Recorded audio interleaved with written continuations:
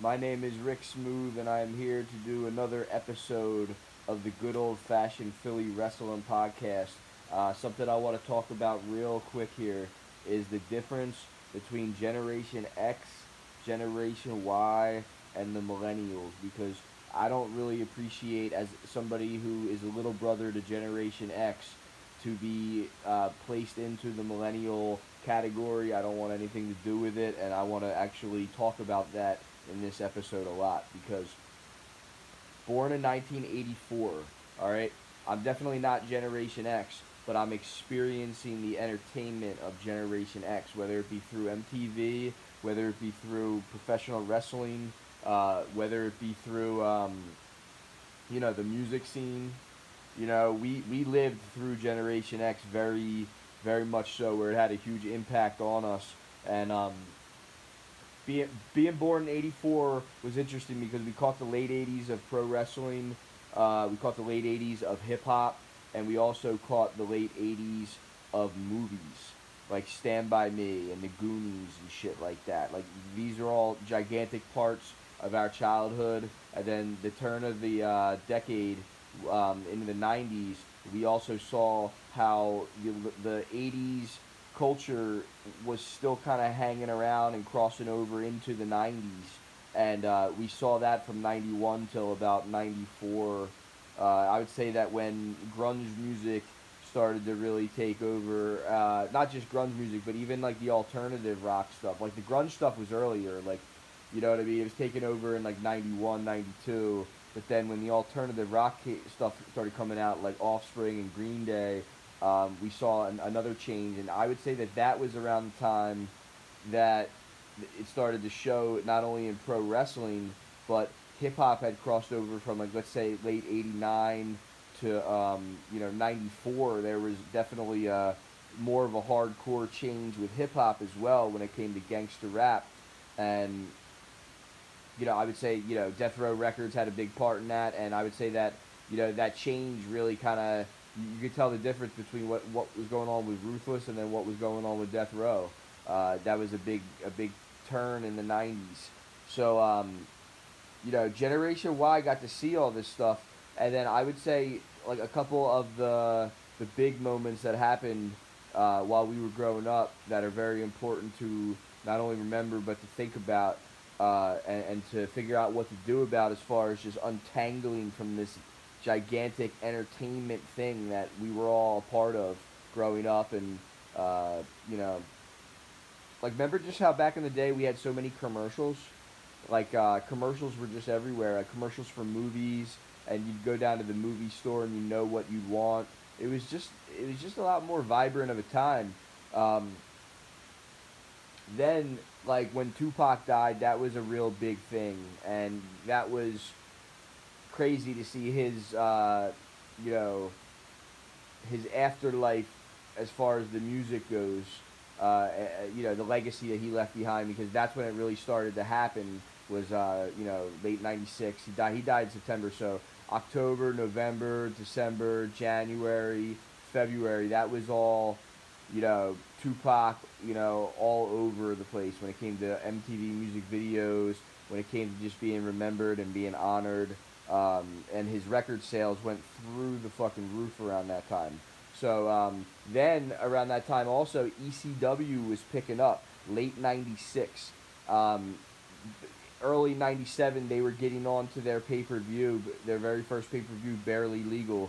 And there was a new form of entertainment that was coming out around that time through ECW, which was mashing up the old wrestling with the hardcore style wrestling, and having it blend in a new way, which represented the '90s really well. Whether it be back in the '90s, I remember hardcore porn was getting exposure like the way real movies did. So that was like one of those things that was happening, and ECW was a part of. And then you had cats like New Jack with the gangster rap shit, repping Tupac shirts and shit like that, and No Limit. So there was just a lot of stuff that was coming in. You had like the dancers like Kimono Wanalea or whatever, like doing a strip club thing. at a wrestling show. You were able to really pull off things entertainment wise that you couldn't pull off necessarily before in the same kind of way. Um, yeah, there was that element before it, but it wasn't as obvious. So it was just a new time for art back then.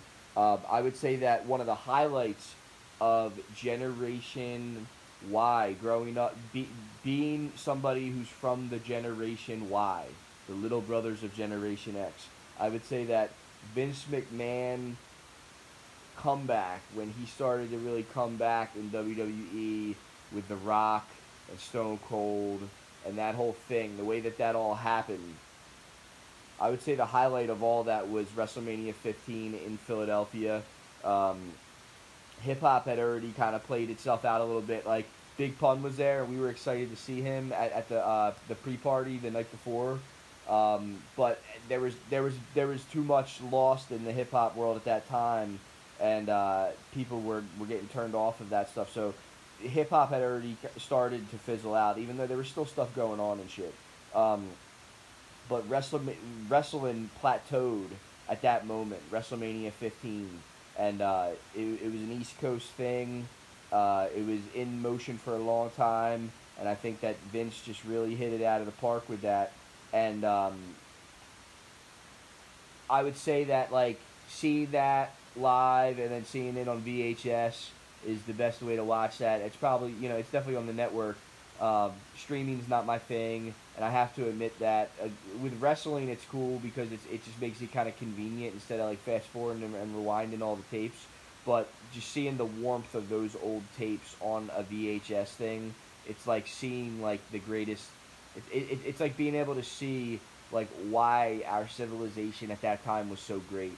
And I think that that's one of the more important things to get back to for pro wrestling is VHS and a new form of that, but not in uh, not in a technological way that is not friendly to the vibrancy and organicness of pro wrestling. Um, Now, also being that this is a Generation Y conversation here.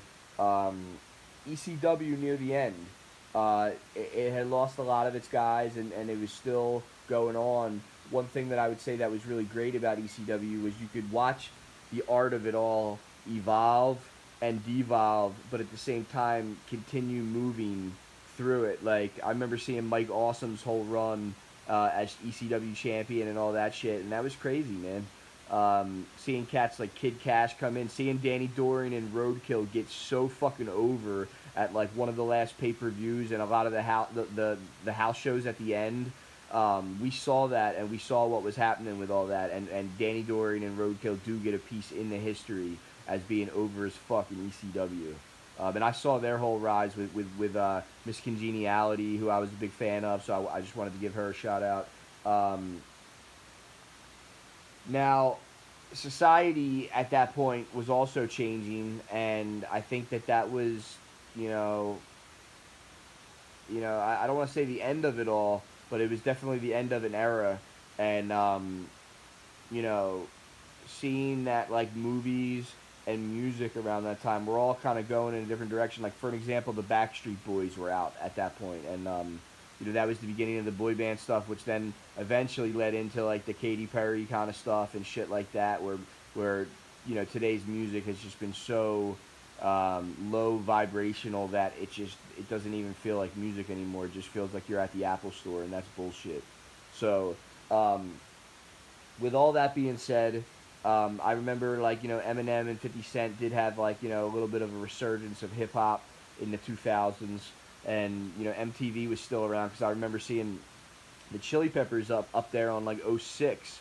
No, before that, like '04 or '05. Like I remember, by the way, was like '02, and then I would see like a year later or something. I'd see like the Zephyr song video, and I remember seeing like 50 Cent in the club and shit like that. So there was still shit going on, but it just wasn't the same as it once was at that point already.